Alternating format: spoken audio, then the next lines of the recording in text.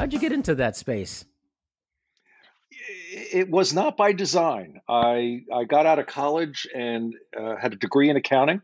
I had the opportunity to either be a junior accountant or start selling these new things called personal computers to consumers. And I picked the job to sell personal computers because it was in the city, and I thought there'd be more pretty women in the city than there would be in the suburbs. And that was the beginning of my career, almost 40 years ago now, and I've not stopped since. Wow. That's awesome. So what have you seen that's over the course of the time that you feel has like really changed a lot within the what you're doing? Well, I think the common theme in all of my careers, Darian, is that it's been looking at innovative, disruptive technology and try to bring that into the mass mainstream consumption. So in the early days, it was personal computers and it was very technical. In the 90s, it was the early stages of the web and cell phone, wireless technology. I was one of the first people to have a cell phone in my car, and it took up half the trunk of my car, and Yeah. it was uber expensive. Yeah. And over time, we've learned to do so many things with wireless.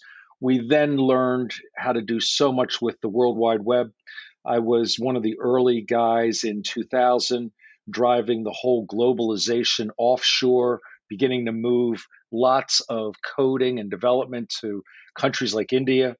And most recently, in the late 2010 timeframe, it was the cloud, brand new thing, and what that has meant. And now it's really bringing that wireless and cloud capabilities together to create smart infrastructure, smart buildings, digitally twinning human beings. But the common theme through all of that has always been I guess I thrive in that cutting edge, innovative, disruptive space where I see a vision of tomorrow and I'm trying to bring everybody along excitedly. Like, let's go. Let's get to the next Yeah. step. Yep. What is digitally twinning people? I don't think I've ever heard that phrase before. So digital twin is becoming a macro term that you're going to hear a lot about. And at its simplest form, it's let's create a virtual replica of our physical world.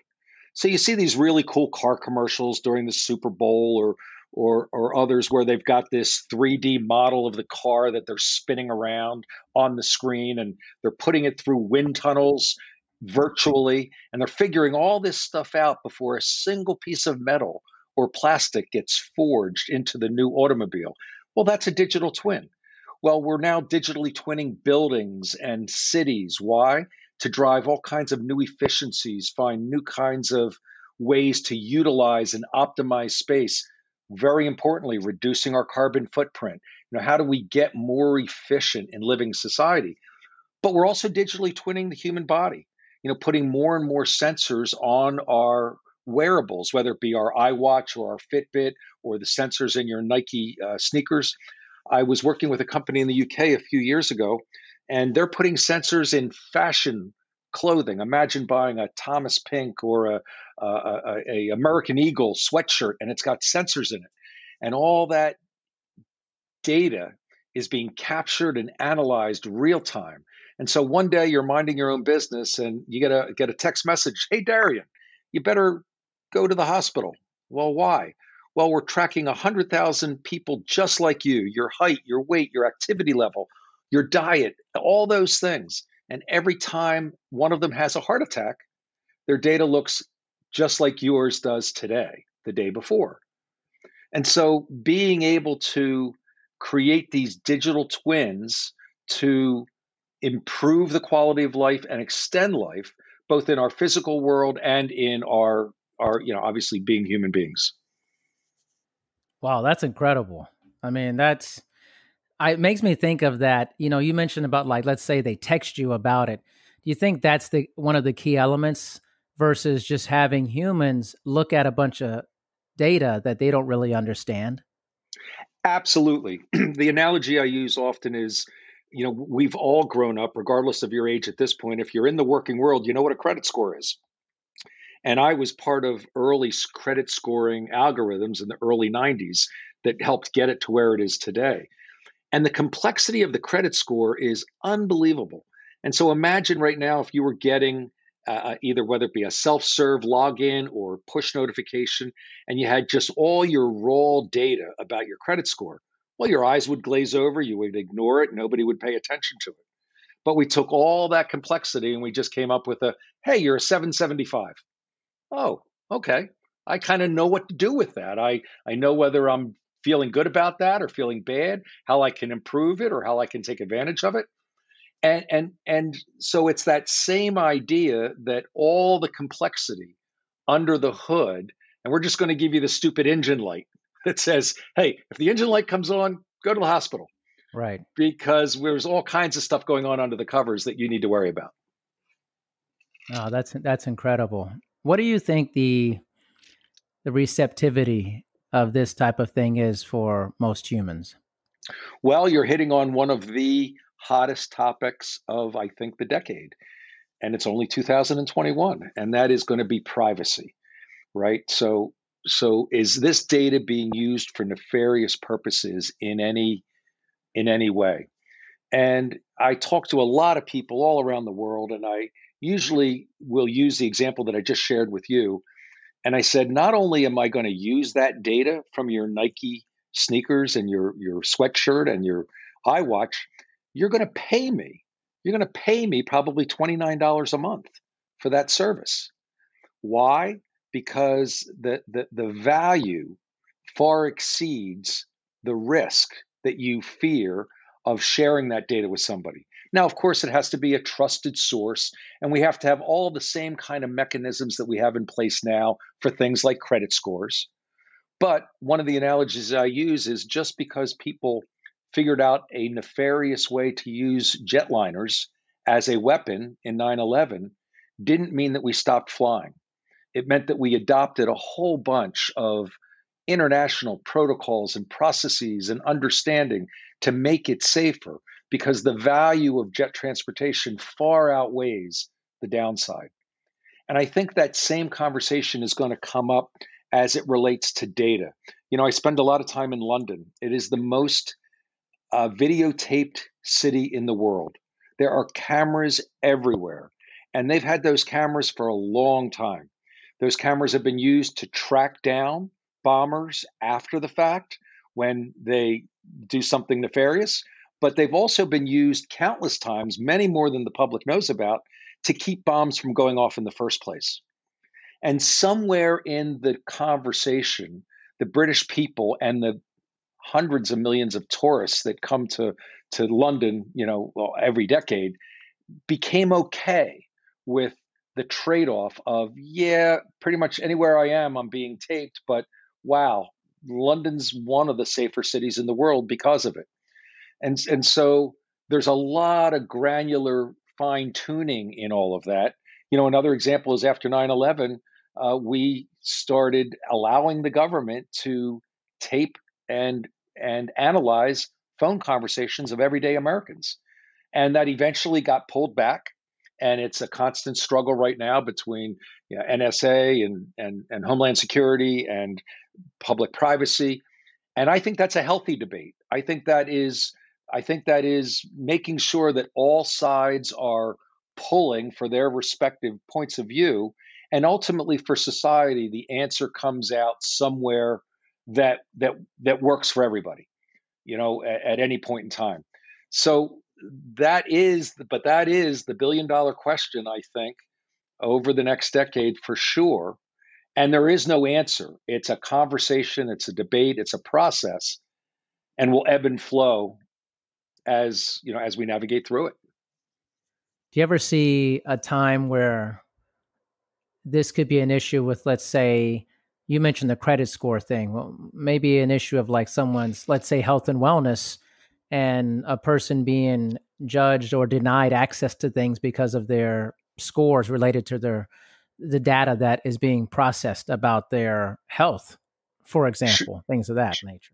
Sure, absolutely. I mean that's part of the genesis of HIPAA, which is the privacy laws here in the United States around healthcare, and a lot of that was really begun in the 80s with AIDS and HIV positive, and people losing their jobs because they tested positive, and the public stigma that was associated with HIV and AIDS. And so again, we don't have to look far into the rearview mirror to find examples of when we as a society did do the wrong things with data. And now we've dialed it back. We've dialed it back with public education, with awareness, and with regulatory laws like HIPAA. And so that's a good example, Darian, of the tug and the pull that I see from many sides of the argument to try and figure out the right balance of privacy and good for all. We're seeing a lot of that play out right now with COVID. The are we going to get to a point as vaccines roll out where there is two tiers in society: people that have been vaccinated and people that haven't? And if you've been vaccinated, are you allowed in the restaurant? But if you haven't been vaccinated, you're not. Do I need to show my papers to get into the restaurant, to get onto the airplane, to get into the country? And there's a lot of people on the planet, and it's going to be many years before the planet reaches herd immunity with this kind of virus. So how does this begin to play out? How do we manage that information? How do we share that information? Do you wear a sticker on your forehead that says I'm vaccinated? Right. And because you've got that sticker, you don't have to wear a mask. So when you're walking down the street, nobody's calling you a jerk for not wearing a mask because Yeah. you got your. There's a lot of complexity. Unfortunately, last July, September, November, everybody was, hey, the vaccine, the vaccine. We thought the vaccine was the finish line. It's Right. really just the starting line It's the beginning. for the Yeah. complexities of what we're going to go through. Yep. Most definitely. Totally agree on those points. I think we just haven't really seen, we're not playing the long game all the time, and we should be, because it's going to be a while. I wonder what you're thinking, your feelings are related to data and this kind of movement with sites like Brave and DuckDuckGo, and and recently had a guy on who owns this company called Cocoon, and people getting paid for their data, things of that nature. What's your feelings related for that? Well, you've touched on a couple things there. So, first of all, I love any of the technologies that are coming to the marketplace. I'm working on a proposal right now for a Fortune 10 company where I'm having this exact conversation. Can you really empower your customers to have control over how their data gets used? And so, a little bit like what we've seen in the last 10 years, do you remember when you used to have to pay to see your credit score? And it was kind Yes. of a big secret. And suddenly this knowledgeable being from above came down and decided your fate, whether you could buy that car or get that credit card. And there's been a huge swing in the last decade to empower consumers to understand it, to be able to get a free credit report anytime you want, to begin to know and dispute what's on there and have a conversation. None of that existed 10 years ago. Well, I see the same thing happening with all this other data that we're producing. And so can I begin to understand what does Facebook have on me? What about LinkedIn? What about Twitter? What about my cell phone carrier? How about Comcast, where I have pay-per-view? Are people actually seeing what movies I rent? And all of those pieces of data. And so these companies that are creating technologies that allow me to create a cockpit and allow me to start managing and say, yeah, okay, I'll share that. No, I won't share this. That's the beginning of a data revolution of empowerment. But it sets the stage for something much bigger that you also touched on. Once I start checking a box saying, you can't see this data, and let's say, for example, Comcast wants to see that data because they know that when they present to me certain films, there's so much entertainment out there. They want to present to me on a Tuesday evening when I'm just surfing. They want to present to me something that I'm likely to click on and buy for $4.99. So if Comcast wants to use that data and I'm inclined to say no, well, what if Comcast comes and says, well, I'll pay you for that data? I'll pay you $9 a month and I'll credit your account $9 a month to let me see that data. I was working with a client in the UK about 3 years ago, and they developed a sensor that goes on the inbound power line of your apartment, your flat. And it was designed to monitor electricity usage so that they could help you optimize your energy consumption. But quite by accident, what they discovered is they were monitoring the flow of electricity into your apartment. But every time your refrigerator turned on, it reverberated back through the power line and it sent a unique digital signature. And then every time you turned on your vacuum cleaner or your hair dryer, it also reverberated back. And each of these digital signatures was unique. So, quite by accident, they were able to determine how much your refrigerator was running, therefore, what it was set at, how often you were using your hair dryer, how often you were vacuuming, how often you were making your kettle of tea. And they realized that lots of people would be interested in buying this information. So they went to the manufacturers of appliances and said, "Hey, we've got this information." Of course, the appliance manufacturers were, what better way to understand exactly how your devices are performing in the field than to have real utilization data? But they weren't quite sure that it was their data to sign. So it was very clever. They had 50,000, roughly 50,000 users in London. They went to all of them and they said, "Hey, we would like to sell this data to all the manufacturers. We're going to anonymize it. So we're not going to tell you that it's Darian Parker or Ron Rock. We're just going to say, Right. right. And we're going to give you £9 a month for that information." Everybody said yes. Hmm. How cool is that? You're creating value. So this gets back a little bit to our digital twin conversation, and we're getting way out ahead of my skis here. But this is kind of some of the stuff that people talk about in think tanks that I've been participating in the last Yeah. decade.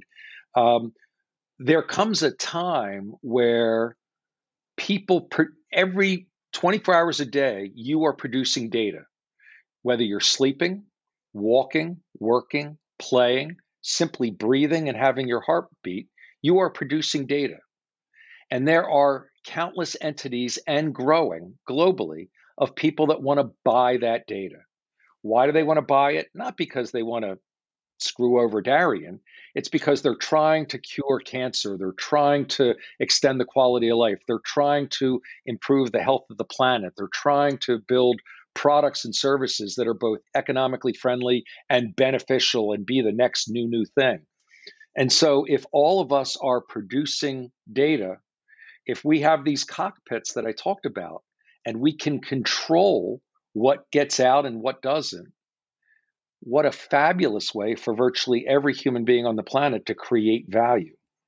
It starts to go a long way to solving some of the economic problems about all the haves versus have-nots, and kind of some of the economic disparity that's been happening in the planet. So, at the end of the day, data is what's going to solve, the extension of Earth being an okay planet, uh, hopefully finding human life lasting well north of 100 years of age with quality, not always bound to a wheelchair or into a nursing home. All of these things have a data centricity to them. And we think that the idea of global data marts and data being exchanged on the free market, bid and ask, based on demand, availability, privacy, and security, we think that's a big opportunity in the next couple decades. This is big news here. Big things going on. Very big. I wonder, like, what are, in your mind, what are some of the closer things that we can solve, like near future things we could solve with technology in your mind? So Microshare, the company that I founded 8 years ago, we deploy sensors, low cost battery operated sensors in all kind of physical structures. So warehouses, mines, power plants, office buildings, college campuses, hospitals. We put these sensors, and by the way, when we put these sensors in, we stay out of the regulated space. So if I'm in a hospital, I'm not doing anything with the patient. But other than patients, hospitals are buildings with heating and cooling and electricity, and they need to be cleaned and sanitized and supplied and fixed and repaired. So our core business is putting these low cost sensors that just 3 years ago didn't really exist at the scale and price they do today, and marrying them with cloud technology, folks like Microsoft Azure that didn't have IoT, Internet of Things, cloud infrastructure solutions just 3 and 5 years ago. So bringing this new low cost technology into existing spaces to drive things like occupancy, predictive cleaning, waste management, environmental monitoring, indoor asset tracking. All of these things help reduce the carbon footprint of a building. They help clean it better with lower expense. So, radical thought, why don't I clean space that's actually being used, not show up every day at 5 o'clock and clean everything from the first floor to the 10th floor, whether people showed up or not? Let me align my air conditioning and my heating and my power grid energy consumption and my when I fire the backup coal powered or gas powered generators to augment my power. Why don't I orchestrate all of that with real time utilization? And it seems so simple today, but just 5 years ago, the cost to do that far exceeded the willingness of most people to go there. And so now the cost is so low that I can drive real value, real cost savings, real efficiencies, a win for everybody along the way. So that was my core business before COVID-19. Uh, in March, most of my core business dried up, not surprisingly. Certainly my office space business. We did see a big upswing in Q4 with factories, warehouses, manufacturing, power plants, hospitals. Think of all those segments of the economy. You and I can do what we're doing right now for the next couple of years, and may not be fun, but we can get it done. But if you're working in a nuclear power plant, you can't be remote. If you're working at a hospital, you can't be remote. So how do we safely begin to bring people back to work? We had an indoor asset tracking tool that we were using primarily for hospital beds, wheelchairs, infusion machines inside NIH hospitals in the UK. And GlaxoSmithKline went to Microsoft, our biggest partner, and said, "Hey, we see you have this company, Microshare, doing asset tracking indoor. Do you think we could use that for contact tracing?" And 6 weeks later, we were on the front page of the Financial Times globally. We've since been on the front page of the New York Times 3 times in the last 4 months, the BBC, the Washington Post. We developed a wearable contact tracing device. And what it does is it tracks whether or not you've been within 2 meters of a fellow employee for more than 15 minutes. And we do that anonymously, getting back to our data privacy conversation. We never disclose that Darian is badge 1234 or that Ron is 5678. We track this data anonymously. We track where you go in the building. We track who you have contact events with. If after 2 weeks there's been no contact event, we delete that data. But if in the event that I come down with COVID and I call in sick tomorrow, they look at my badge, they then decode and say, "Oh, this is Ron's badge number. Okay, what other badge numbers did Ron have a contact event with? Oh, I see that Ron was on the second floor conference room with Darian last Tuesday." They reach out to you and say, "Darian, you've had a contact event with somebody who tested positive. We'd like you to go home and not come back until you get tested." The second thing that they do is they now say, "Where did Ron go?" So they go to the second floor conference room and the second floor cafeteria, and they deep clean just those areas right away. Because I can't economically afford to send everybody home and get tested. And by the way, that's what we were doing last middle of March. And I can't afford to shut the whole building or the whole operation down and deep clean everything. And by the way, that's what we were doing last March as well. So that's been a huge win for us. The fact that it's a wearable device that's anonymized, because the competition was trying to get us to put apps on our smartphones. Well, I don't want my employer or my government or my municipality or my union putting an app on my phone gee, that's the phone that's got my Facebook, it's got my dating app, it's got my healthcare information. I don't feel good about you having direct access to everything on my phone. So by delivering a unique wearable, it's either a lanyard or a wristband or a badge, we are able to provide this amazing opportunity. So that we're, originally we were just helping save the planet with ESG and sustainability and reducing carbon footprint. And I love that. But now we've actually moved into the realm of we're helping save lives. And we've had customers that have had real experiences using our technology where it made a huge difference in their ability to track down the virus internally, find out people that might have been infected.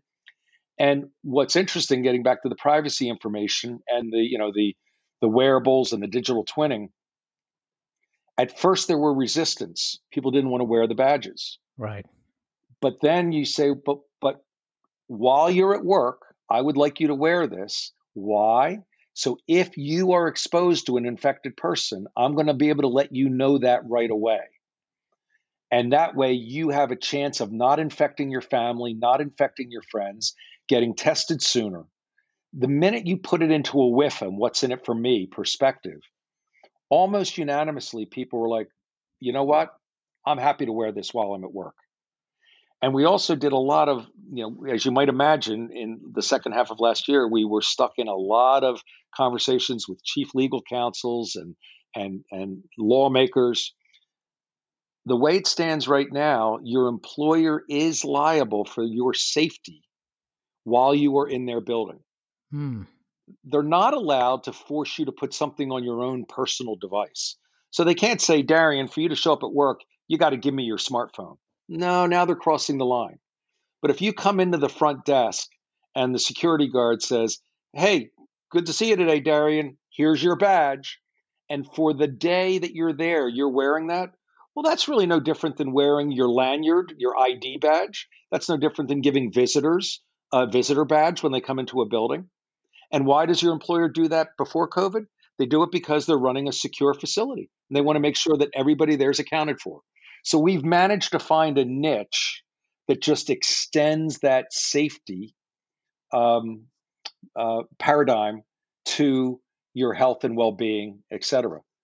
But the other piece of it that you had asked is so what are we seeing? So GlaxoSmithKline was our Yeah. first client. They've installed it globally. They're loving it. As a matter of fact, just this week they've doubled down, and we're in over 15 countries with GlaxoSmithKline right now. But they started watching again. It's all anonymized, but remember, I know where you are. So we were able to pretty quickly uh, realize that way too many people are in the cafeteria at one time. Way too Hmm. many people are in the restrooms at one time. We started identifying hot spots. And now they're going into a proactive mode where we're putting monitors around the facility. And let's say you're getting ready to go to lunch. You look at the cafeteria, it's red, yellow, or green. If it's green, go on down. If it's yellow, there's a lot of people going in the cafeteria right now. If you can wait a little bit, wait. If it's red, don't go. There's too many people.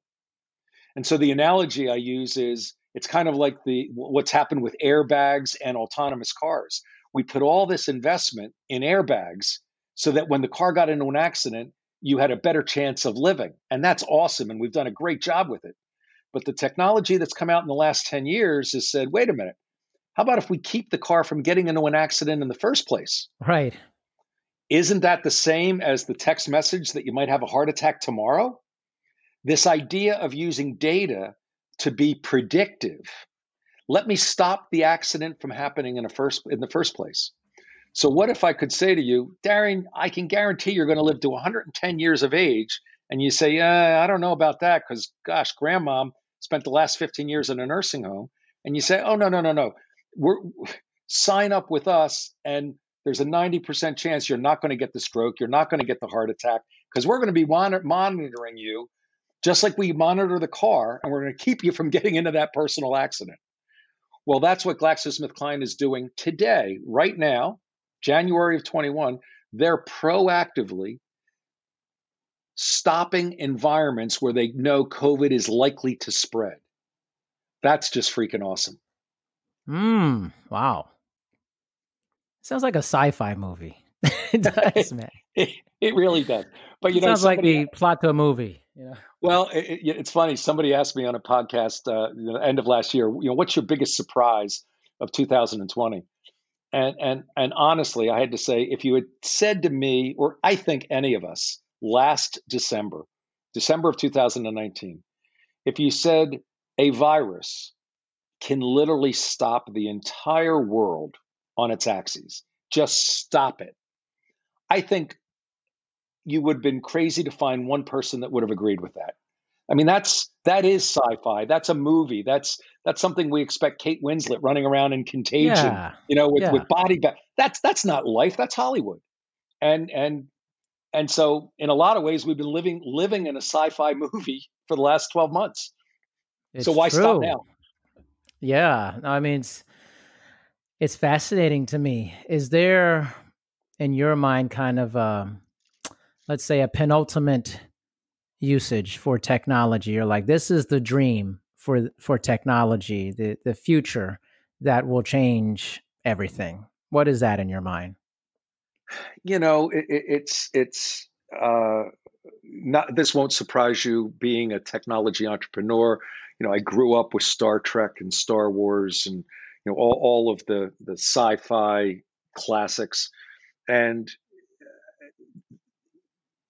the problems with humanity are driven with inequality, disenfranchisement, haves and have-nots.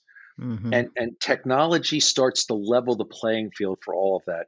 If you get back to our conversation about data, if every living human being is capable of producing an income stream because simply by being, there is value in their existence and there's ways to monetize, can we use this data to provide simple housing, food, education, and healthcare for every human being on the planet? And if you do that, think of so many problems with our planet today. Refugees leaving all parts of the world, flooding Europe, trying to flood North America. The question, people take a defensive posture of trying to keep these foreigners out of our country, but you have to ask yourself, why are they leaving from where they're from? Right. They're leaving because the lack of healthcare, the lack of education, the lack of the ability to earn a living, the lack of pure, basic, common safety, and so I do believe that technology, it will take a century. I was just talking to my wife about this recently. I don't think that this happens in under 100 years, but I think we're beginning to see parts of society embrace technology. Look at Elon Musk trying to colonize on Mars. I mean, he's succeeded in everything else he says he's going to do. It's You true. know, trying to push the limits. And I grew up in the early to mid '70s, and there was a lot of criticism of the NASA space program, how expensive it was for us to get on the moon. But then there was all kinds of data that came out about all the things that happen in society because of the science and the technology that was born out of the space race. And that's really never changed. And so, even while we have a large disenfranchised segments of society globally and here in America, we see a lot of disenfranchised, angry, uneducated people, struggling. So even though all that's going on, there is progression with our technology, with data, with innovation that ultimately trickles down to all of society. So I think that's the natural path we're on, Darian. Do we? It won't happen in my lifetime, but do we get to a point where humans can have a 150 or 200 year life expectancy? That Yeah. the all the joint replacements and the rejuvenation and all of the things that can happen, and we all live in peace.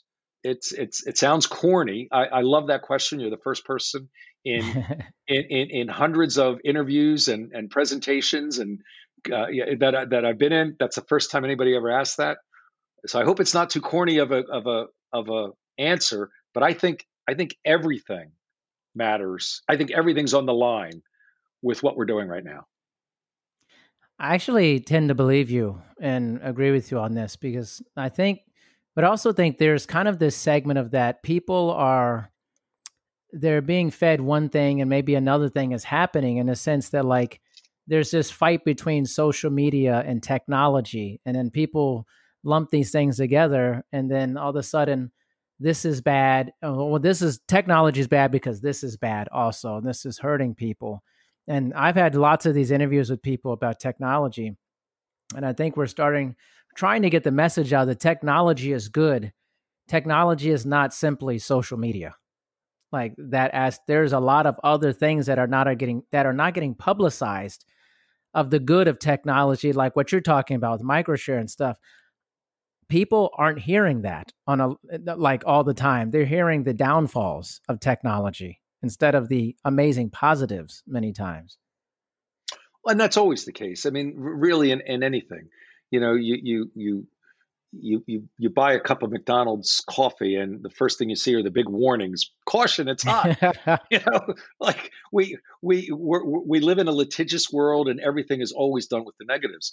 The other interesting piece of that conversation between technology and social media that you need to tease apart is the technology in social media is outstanding. The technology provides billions of people on the planet to communicate real time. That's the technology. The social media is the billions of people that put their own personal opinions and thoughts Correct. through the technology, right? Right. So it's not a technology problem. And then when people do get upset about the technology, and when they lump those two together, they move to censorship. And the as much as I to maybe this won't come as a surprise, being that I'm in technology, but as much as I was, there was a little bit of gratification seeing the president Yeah. get permanently deleted from Twitter. There was a part of me that didn't sit well with, because at the end of the day, okay, there's a line that's been drawn that didn't exist before. Now, where do we put that line? Right. It's kind of like the abortion debate. No, almost unanimously, nobody thinks an abortion is okay the day before a child's born, and almost unanimously, nobody thinks there's a problem with the morning after pill.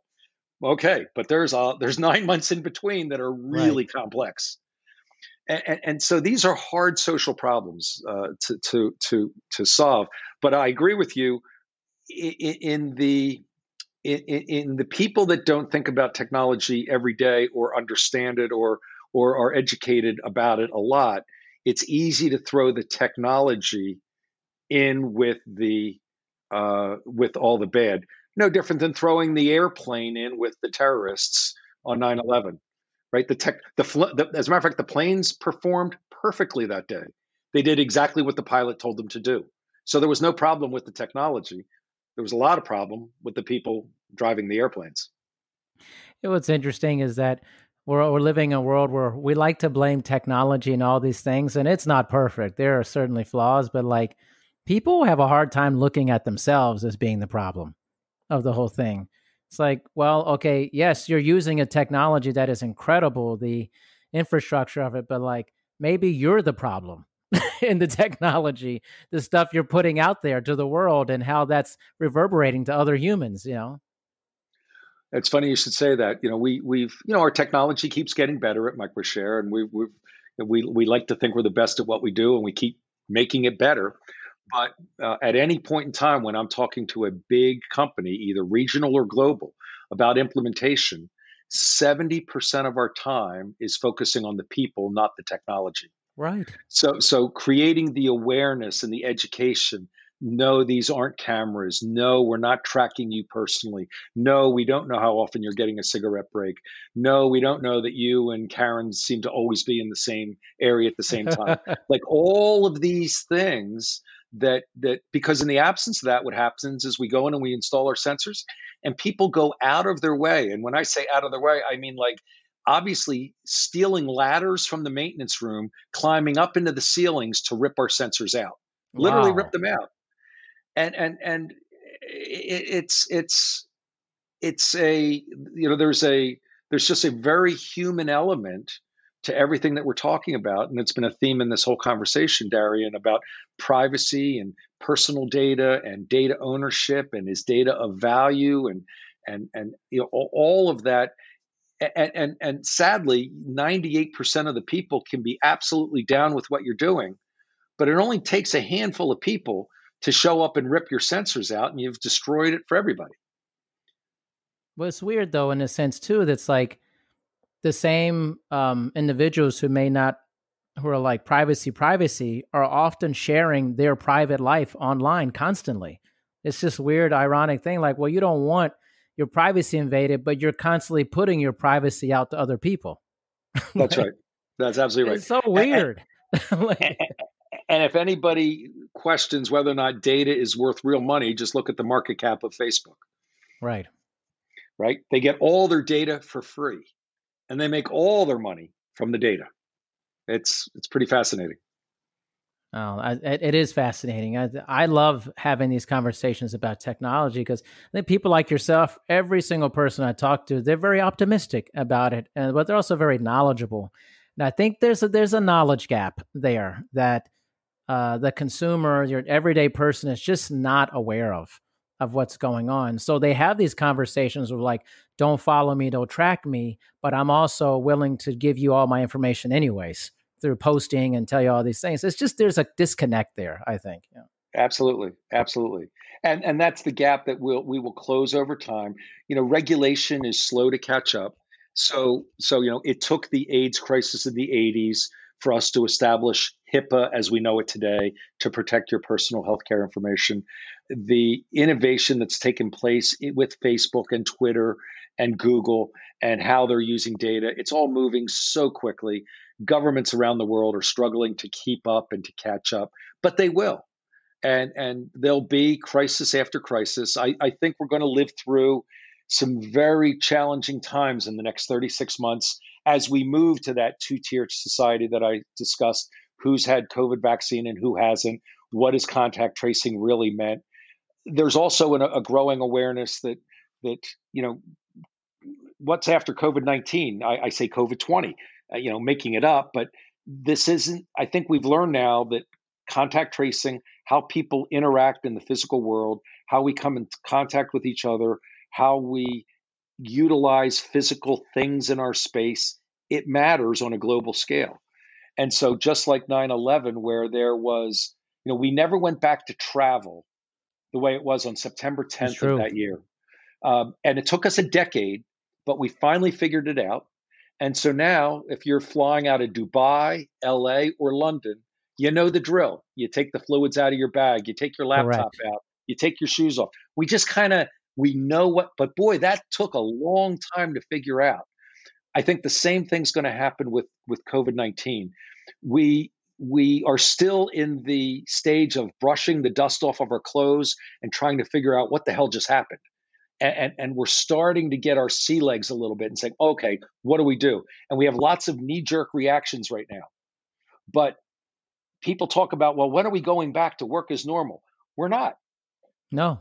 We're going back to a new normal, and it's going to have a whole bunch of things in it. And one of the things that's going to be permanent is we're going to be keenly aware of our surroundings. We're going to be keenly aware of the things we touch, the people we interact with, how we utilize these things. And I'm not saying this is absolutely going to happen, but just like a credit score, you can imagine your iWatch 2 years from now giving you a social distancing score. And if your score stays above 40, you get a 10% discount on your health insurance. Yeah. And if your score is between a 20 and 40, you don't. And if it's between 5 and 20, you pay a 10% premium. No different than we're doing now with car insurance. Utilization and behavior drive economic realities. And so there's Yeah. all kinds of things that are going to happen out of the next, 24 to 36 months. And it's going to be around privacy. It's going to be around entitlement. It's going to be around haves and have-nots. It's going to be around HIPAA. It's going to be really interesting, I think, Darian, to see how it plays out. Um, I'm going to be embracing it as enthusiastically as I can.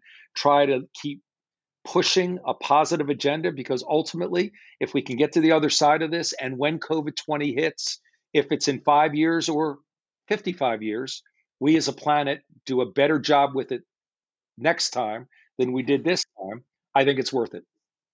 Yeah. I mean, if you really think about it in that positive direction too, I mean, obviously you're a regular flyer. I was a very regular flyer before this. And I think to myself, wow, they used to turn those planes around really quickly before. How clean were they before anyways? Like, I'm so much, it's way cleaner now. Like, don't you want your plane to have this level of cleanliness all the time anyways? And Exactly. like, that's, I mean, obviously being sensitive to all the things that have happened and terrible things for people. The other side of it is that flying will probably be better than it's ever been for you in terms of the cleanliness of it and the attention to detail. And probably in many other sectors, the same could be true, much like you're mentioning with microshare and those things. And some very tragic things often create weird silver linings, weird stuff Absolutely. in the future that you never anticipate. Absolutely. World War II and the GI Bill launched the American economy as we know it. Yes. You couldn't have had a worse event and a better outcome. It catapulted America into its leadership position, and it's never looked back until recently. So, yeah, I agree with you on that. Uh, and so it's really, as I think about air travel, where I worry a little bit is, do we get to a point where if you're not vaccinated, you don't get on the plane? Right. Yeah. I've thought You know, about that too. Yeah. yep. And will will access to life, airplanes, meetings, restaurants, or entertainment? Just want to go see a movie at AMC. You got to show Yeah. your vaccine. Right. Will that drive us to get a vaccine? Maybe when a doctor says, "Hey, I think you ought to wait." So now commercial reasons are driving our healthcare. That's also a slippery, dangerous Yes. path to get on. But we're already kind of half there as Americans because we let our insurance companies decide what procedures they'll let our doctors do. Exactly. So we've already tied one hand of our doctors behind their back. Now, with this kind of economic pressure, are we going to tie the other hand behind their back? Because there's a lot of people that the vaccine is not right for right That's now true. that Very should true. wait.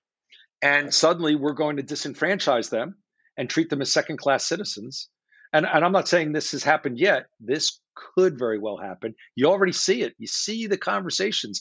The UK government just the other day, nobody is allowed in the UK without a current COVID test. Well, that's okay. Yeah. That's the beginning of an interest. So you get to the border, no COVID test, turn around. Not welcome here. Well, is that the same then? I was in London in September and managed to just get over for a month, get some stuff done. I've got a flat over there, and so it was just trying to. I never expected to be gone this long. Every restaurant that I went into, even for takeout food, had a taking my temperature, touching my forehead, taking my temperature before I was able to walk up to the takeout window. Imagine in September of 2019 going anywhere and them saying, "Oh, Darian, wait, before you come in, let me take your temperature." No way. No way. No way. Right? The police would have been there. The Civil Liberties Union would have been there. Unions would have shown up. There would have been protests. Now we don't even think twice. We drop our arms, put our forehead forward like trained seals, and just get it done.